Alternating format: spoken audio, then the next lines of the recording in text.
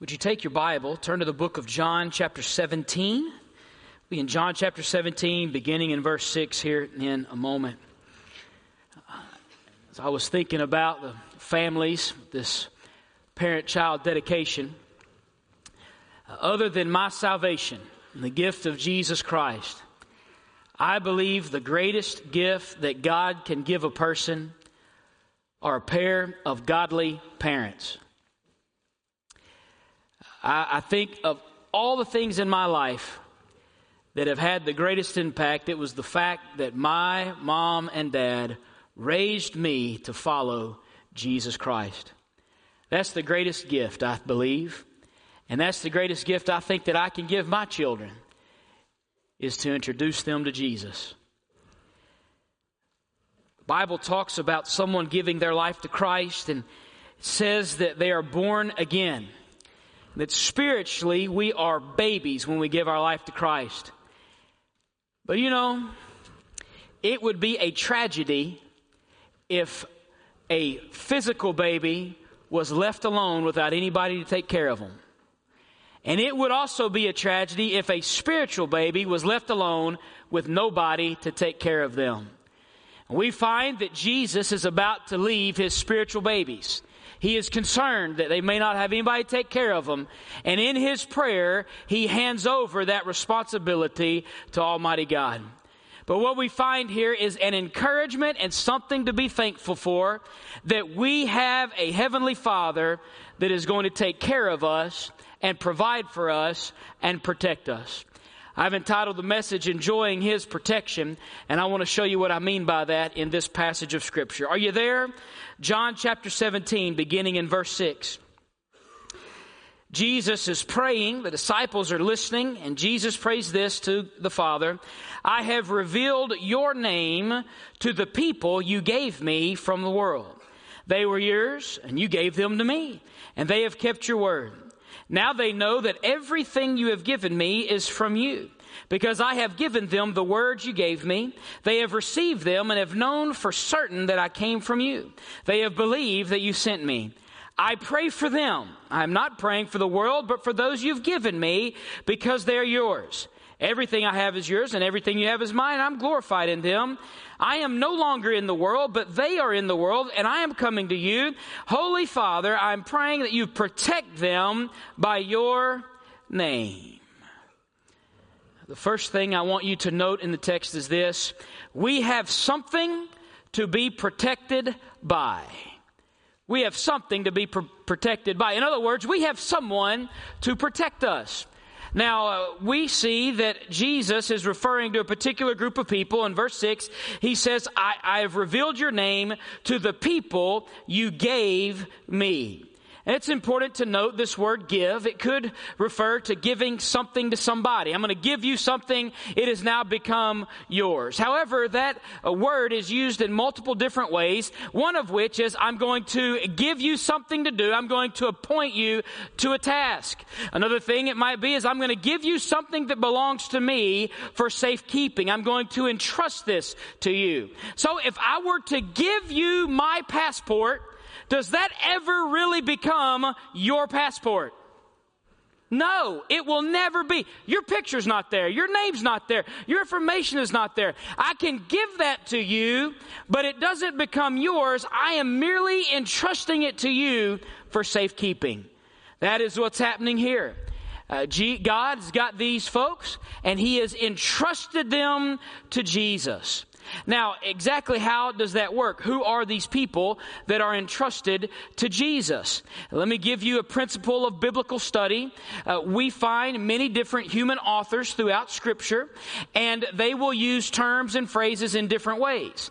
But typically, a single author will use a phrase and a term similarly throughout their writing. So when you are confused about, for instance, who are the ones given to Jesus and appointed and entrusted to Him, then it would help if John, the writer of this gospel, wrote about that somewhere else. And so when you look through Scripture, you find that he does write about that somewhere else, and it's in John chapter 6. So if you want, you can turn in your Bibles to John chapter 6. It'll be on the screen as well. And let's walk through verse 35 through 40 to try to discern who these people are that the Father has entrusted to the Son. John chapter 6, verse 35. It reads this, I am the bread of life, Jesus told them. No one who comes to me will ever be hungry, and no one who believes in me will ever be thirsty again. Now let me pause. Let me ask you a question. Is he talking about two different groups? Let me read that again. No one who comes to me will ever be hungry, and no one who believes in me will be thirsty again. You have some coming to him. You have some believing in him. Are those different groups? You're like, I don't know if I want to answer this one. No, he's talking about the same group just in two different ways. Those who come to him, not going to hunger, those who believe it. So those who come to Jesus, and the word is erchomai, they are equal to and they are describing those who have heard about Jesus and placed their faith in Jesus Christ. Those are the ones who come to Jesus, erchomai to Jesus. Let's keep reading, verse 36. But as I told you, you've seen me, and yet you do not believe. Everyone the Father gives me will come to me, and the one who comes to me I will never cast out. Now, hit pause for a moment. What are we saying here? Those who the Father gives me, he gives them, it says, they'll come to me. Those that come to me, I will never cast out. I will give them, they won't be hungry again, they won't be thirsty again. I give them eternal life. Now, here's a nuance to this passage. The word come in English is used twice in this verse. However, the same English word is used to translate two different Greek words.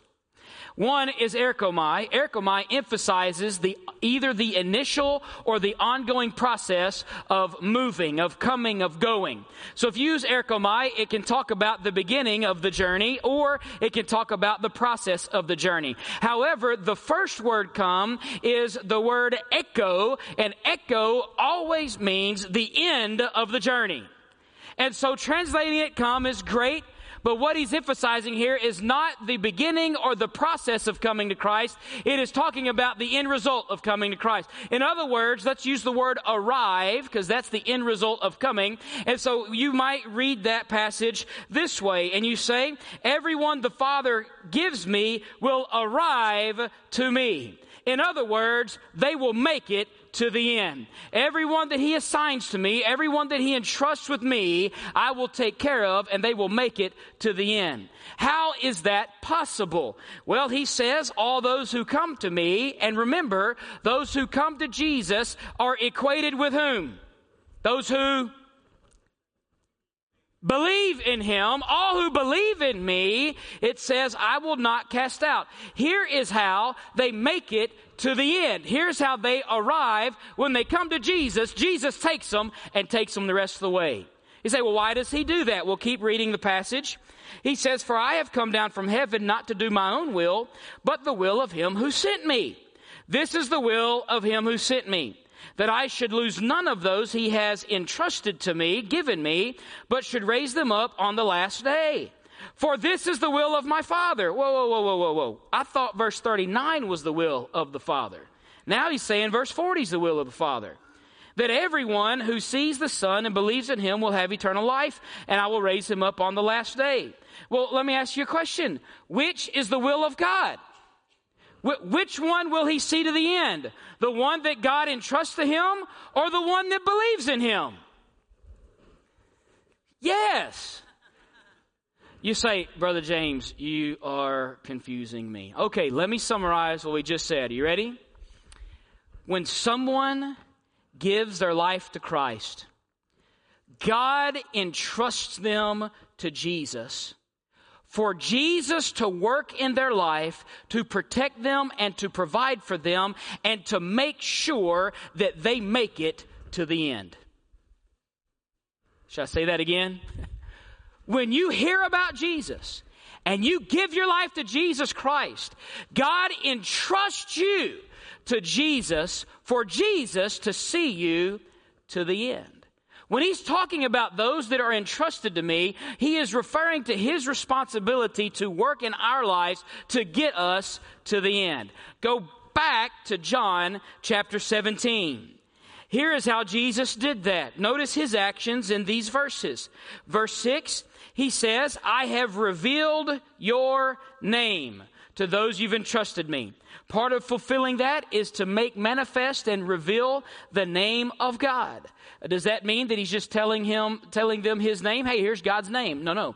The name of God was his reputation, his expectation, his holiness, his teaching, all wrapped up into one. We know that because if you look in verse 7, it says, now they know that everything you have given me is from you, because I have given them the words you gave me. The way that Jesus revealed God was by teaching the Word of God. Do you know how you can know who God is today? His Word. You want to know who God is? Open up the Bible. That's where He is. Right here. And so the Word of God was being communicated. This is how He was getting them to the end, by communicating the Word to them. But they also had a part to play, because notice what it says at the end of verse 6. They were yours, you gave them to me, and they have kept your word. They have obeyed your word. Keep reading. Look in verse 8. Because I have given them the words you gave me. They have received them and have known for certain that I came from you. They have believed that you sent me. They heard his word. They believed his word. They believed he was sent from God. They believed he was sent for a mission. They trusted in him. Then in verse 9, I pray for them. Well, why is he praying for them? They belonged to God. They were his already. God had entrusted them to Jesus, but they were still his.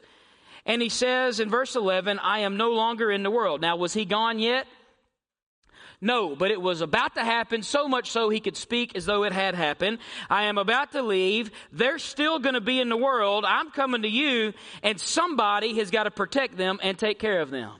And so he entrusts them, gives them back to the Father, and we know from later that God does fulfill this prayer. He does answer this prayer, because the Bible says that when we give our heart and life to Jesus Christ, we are filled with the Holy Spirit of God, and the Holy Spirit seals us for that day. We are ensured salvation, not because of what we have done, but because what He has done for us.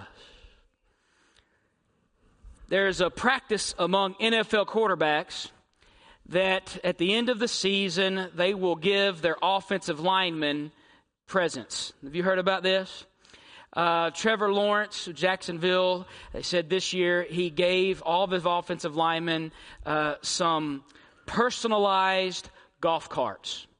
Had rims and radios and all kind of cool stuff on it. That's a pretty cool gift. I think that Derek Carr kind of wins the gifts to offensive linemen. Remember, these are offensive linemen. He gave them all fancy cooking grills and an ice chest full of steaks. Look, y'all may not be over 300 pounds, but I tell you, if you're over 300 pounds and you're a big offensive lineman, steaks are your friend, okay? And so that's what he gave them. And why'd they do that? Because they were thanking them for protecting them.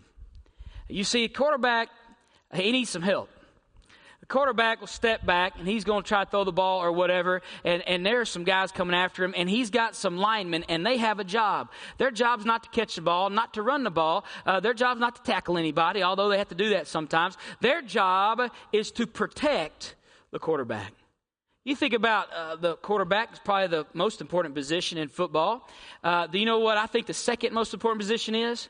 It's the left tackle on most teams. Why? The left tackle is going to protect the blind side of the quarterback when he steps back to throw. And so they will pay the most for a left tackle. They will put the best player at left tackle, unless it's a left-handed quarterback, it's a right tackle, I know. But they will protect the blind side. Why? Because they got to keep the quarterback protected. Think about this for a moment. Let's say that you're a quarterback. Let's say that you're going to play quarterback, and you have absolutely no confidence in your offensive line that they're ever going to protect you, and you step back to throw the ball. What do you end up doing? Running for your life is what you end up doing. Because at the end of the day, I would rather not have a broken neck than throw a touchdown pass. So they are running for their life if there's no one to protect them. Listen to what the Bible says. about Jesus and about you. Romans 8:38, for I am persuaded that neither death, nor life, nor angels, nor rulers, nor things present, nor things to come, nor powers, nor height, nor depth, nor any other created thing will be able to separate us from the love of God that is in Christ Jesus our Lord. Amen. Nothing can separate us. What's included in the word nothing? Everything is included in the word nothing. Nothing can separate you from God. There are some out there that will teach and preach that someone can give their life to Christ and then they can lose their salvation. So what you do is you hear about the gospel, you hear that you're a sinner, and you give your life to Jesus and He saves you, and then you go and you start living in sin, and because of that sin, you no longer have your salvation anymore, and the next time you come to church, you better get saved again. And what ends up happening is, folks in that church and in that preaching, under that preaching, they end up just getting saved all the time. Because, I mean, let's be honest, even now, and once you leave this, all Christians sin every day. You may say, no, wait a minute, preacher, you ain't talking about me. Yes, I am. All Christians sin every day. If our salvation, if our perseverance to the end was up to our performance once we got saved, we would all be doomed. Think about it for a minute. If you're not confident in your salvation and confident that the God of heaven is going to see you to the end, if you're not confident in that, you would always be trying to survive.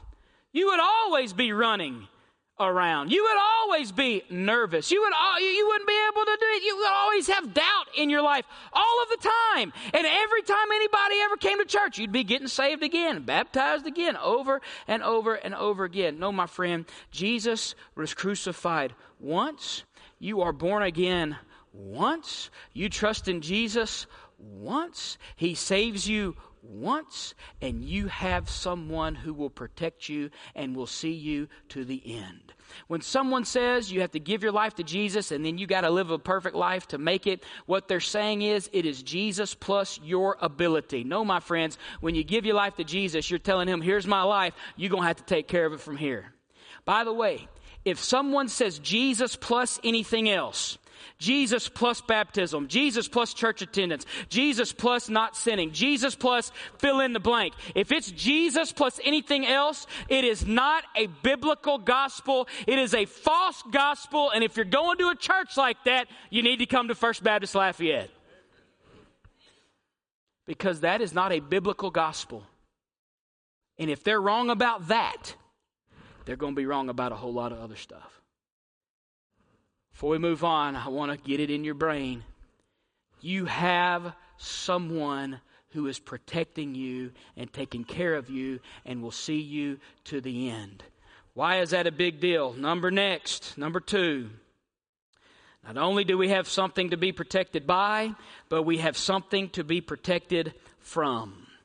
We have something to be protected from. Look there in verse 12. Well, excuse me, let me go back. Verse 11. I am no longer in the world, but they are in the world, and I'm come to you. Holy Father, protect them by your name that you have given me, so that they may be one as we are one. You can write this down. We need protection from ourselves. They needed protection from themselves. There was a need for unity. Unity is when everyone has the same goal and same priority and same purpose and are all pulling in the same direction. I've heard this from a preacher before, and I kind of like it, and I'll share it with you. If you love Jesus and I love Jesus and we love one another, there's not much the devil can do. Y'all aren't writing that down. I guess that wasn't as impactful as I thought it might be. If we're unified, then, man, we're going to honor God, and God wants to maintain that unity. But why is there danger in unity? It's because we have selfishness in our life.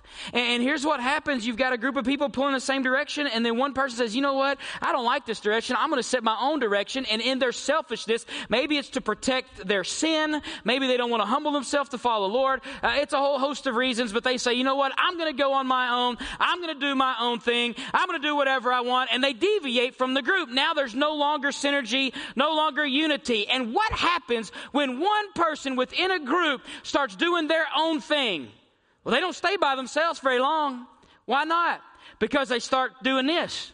And they start talking to other people in the group. And the temptation is, well, he's my friend, she's my friend. I'm going to jump in with that. And before long, you have whispering conversations in the hallways. And they get to gossiping. Now, I know this doesn't happen at First Baptist Lafayette, okay? Don't, if you're new here, that doesn't happen here, okay? But what ends up happening is those who are genuinely saved and following Christ will end up having, not that they lose their salvation. Can't lose it. But you can lose the impact of it in life. Here's an example of that. Look back in the passage of Scripture there. He says, verse 12, while I was with them, I was protecting them by your name, so that you have given me. I guarded them, and not one of them is lost, except the son of destruction, so that Scripture may be fulfilled. Judas Iscariot was one of the 12. He identified with them on the outside, yet on the inside he was satanic. It says he was filled by Satan, that he betrayed Christ, that he fell away. On the outside, he looked like he belonged to the group. On the outside, he looked like he was entrusted to Jesus. On the outside, it appears as though maybe he lost his salvation and Jesus failed to keep him. But that is not what happened, because from the very beginning, even though he said all the right things on the outside, he did all the good things on the outside, he in fact was a devil from the beginning. And on the outside, he belonged, but on the inside, he did not. The Bible says that's true of the church as well. The Bible talks about the parable of wheat and tares. Says here's the wheat. It's legitimate believers that are in the church. The devil came in and he sowed weeds among the wheat. And the weeds grew up. You couldn't really tell the difference until they got mature and older. And after time, you realized those folks are wolves in sheep's clothing. Now, what happens when one person deviates and does their own thing? It impacts others. Do you remember the story of Mary when she's anointing Jesus with the oil and she wipes his feet off with her hair? Do you remember that story? And it says that the disciples were grumbling about that because it was wasted money. Do you remember the story? Y'all don't remember the story. You got to remember the story. Y'all got to help me out. I need to know you're awake, alive, something. Y'all remember the story? Who was the spokesman for the disciples that were grumbling about that? Judas Iscariot. Judas was negatively impacting everybody else in the group. But notice that Jesus protected them from his negative influence. He was the only one that left in accordance with Scripture. But the issue was not that he lost salvation. It was that he was never saved to begin with. You see, we need protection from ourselves. We need protection from the dangers that are within. Because there are folks even in this church, I don't know their names, I can't point them out, but they will discourage you from following Jesus as you should, and he will protect you from them. Not only is it protection from themselves, but it's protection from the world. Protection from the world. Notice what it says in verse 13. Now I'm coming to you, and I speak these things in the world, so that they may have my joy completed in them, so they can fulfill it and get to the end. I have given them your word. The world hated them because they are not of the world, just as I am not of the world. Now, it says in verse 15, and I am not praying that you take them out of the world, but that you protect them from the evil one. So you have here the world. Who's the world? Well, the world is unsaved humanity. Everybody that has not been saved. In fact, these disciples were called out of the world. They were lost and they were called out of the world. They got saved, no longer part of the world, and the world does not like something that doesn't belong to them. And so the natural response of the world is to persecute believers. Now, we have a great context here. We don't have heavy persecution like that, but there are people right now who are dying all over the globe because they name the name of Jesus. Even Christmas Day, we saw in Africa a whole host of folks who were killed. Why? Because they named the name of Jesus. And so the world will do that. They will persecute you. Now notice he says, I'm not asking you to take them out of the world. I'm asking you to protect them in the midst of it. He's not asking God to keep you from pain and persecution and discouragement. He doesn't say keep them from encountering those things. What he's praying is that in the midst of those things, they maintain their strength and they maintain their witness and they maintain their perseverance. He's not saying that keep them from danger. He is saying keep them through danger. And let me tell you this, as a follower of Christ, there is nothing you will experience in this life that Jesus will not and cannot get you through. There is nothing. Now, you may face it. It may be painful. It may be tough. But Jesus has promised to get you through. Let me show you the last one. Not only do we have this danger within, danger without, but a danger from above, protection from the evil one. Notice what it says. In verse 15, I'm not praying you take them out of the world, but that you protect them from the evil one. Who is that? Well, that is Satan. Why do we need protection from him? In the book of James writes that the devil prowls around like a roaring lion seeking someone to devour. Who is it he's seeking to devour? You, believers. He's looking for those who are sick. He's looking for those who are isolated. He's looking for those that are kind of walking his direction. And he's looking to devour. The thief comes to steal, kill, and destroy. He can't take you out of heaven, but what he can do is keep you from bringing anybody else there. He will wipe out your witness and your testimony. And so we're protected from Satan. Now, why does a quarterback need protection? Well, let's think about who's on the other side of the ball. On the other side of the ball, you have men in the prime of life. Hardly any of them less than 6'2", 6'3". Most of those men that are closest to the quarterback weigh over 300 pounds. Straight up muscle. They can run 40-yard dash in less than 5 seconds. What? Beasts. Monsters. And they're angry on top of that. They get in a sprinter's pose. And they are paid to do one thing. Wipe out the quarterback. That's all they're paid to do. Go get him. They get in a sprinter's pose. They, as soon as they say hut, they take off full speed, trying to do one thing. Get to the quarterback. And when they get there, they want to do something violent to the quarterback. Tell me the quarterback does not need protection from that. That's what's coming at them. Listen, my friend, as scary as an NFL defensive lineman is, it is scarier to face the dangers within. It is scarier to face the dangers without. It is scarier to face the dangers above. And you and I, left on our own without any protection, are going to falter and to fail. We need the power of God. And thank God for the truth where it says, greater is he that is in me than he that is in the world. Because it doesn't matter what comes against you, you are protected by him. We have something to be protected from, but thirdly, we have something to be protected for. Look in verse 16. They are not of the world, just as I am not of the world. Sanctify them by the truth. Your word is truth. As you sent me into the world, I also have sent them into the world. I sanctify myself for them so that they also may be sanctified by the truth. What is he talking about here? Well, in the Old Testament, the way they worshiped was through the temple and through a sacrificial system. They would sacrifice animals for different things. They would make offerings of wheat and grain. They had some drink offerings where they would pour a drink out before the Lord. And all of that required priests to help in that process. It also required furniture. They had an altar. They had a big basin with cleaning water.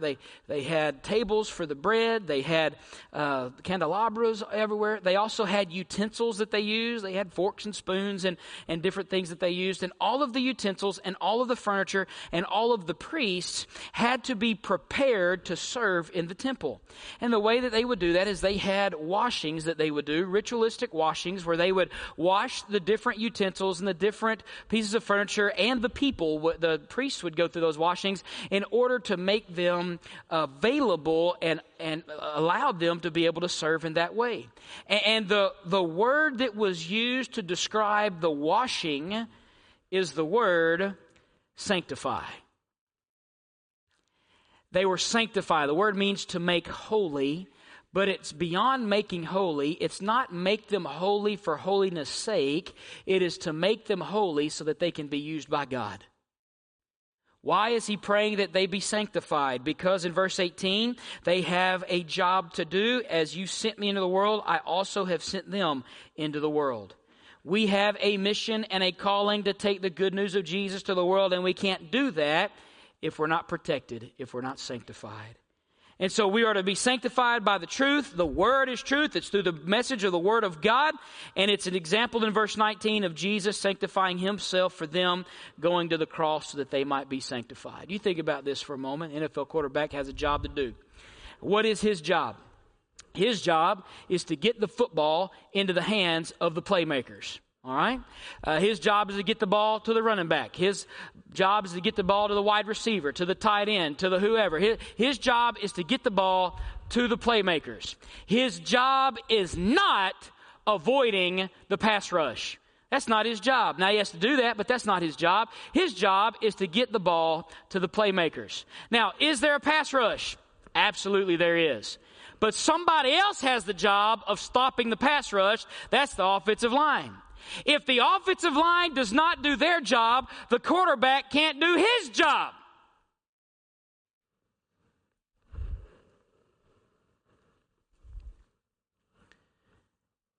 And so, you and I have been given a job to go tell people about Jesus.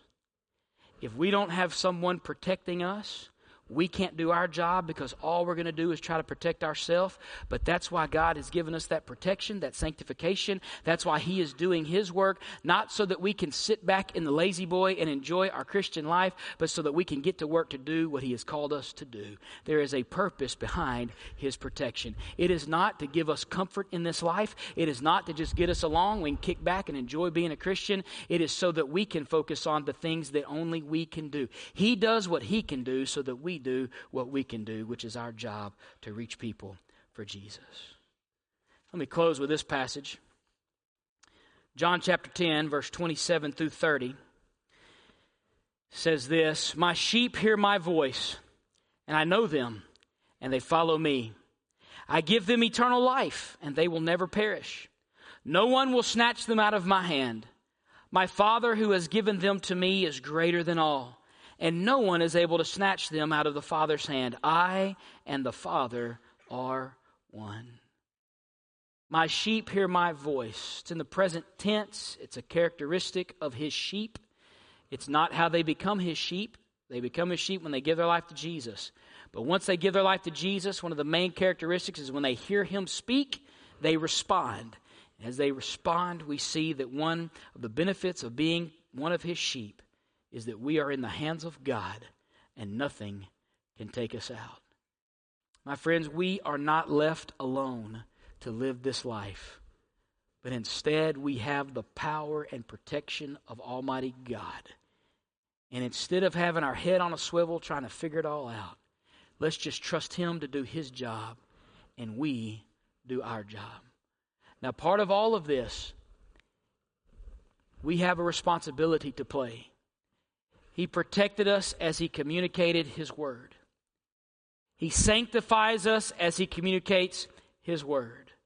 But all of that is for naught if we do not respond with obedience to his word. Now, I know I've talked about protection, etc., and I know the Holy Spirit of God has been working on your heart. We asked him to speak. What's he saying to you? What's he calling you to do? What's he put on your heart? You live within that protection as you respond to his word. What's he calling you to do? Would you bow your heads and hearts with me for a moment?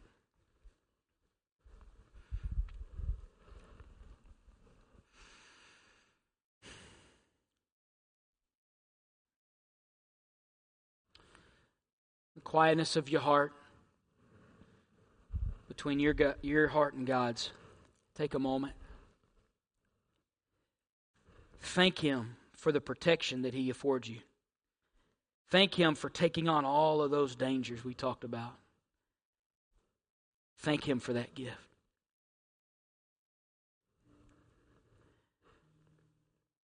But if He's speaking to you today, respond to whatever it is He's telling you. You know, you don't have this benefit if you're not one of His sheep, and you're not one of His sheep if you've never given your life to Christ. It may be today you need to give your life to Jesus Christ. It may be He's providing this protection, but because of your rebellion against God, you've stepped out of that protection for whatever reason, and you are bringing undue stress on your life. Step back into that protection and trust Him.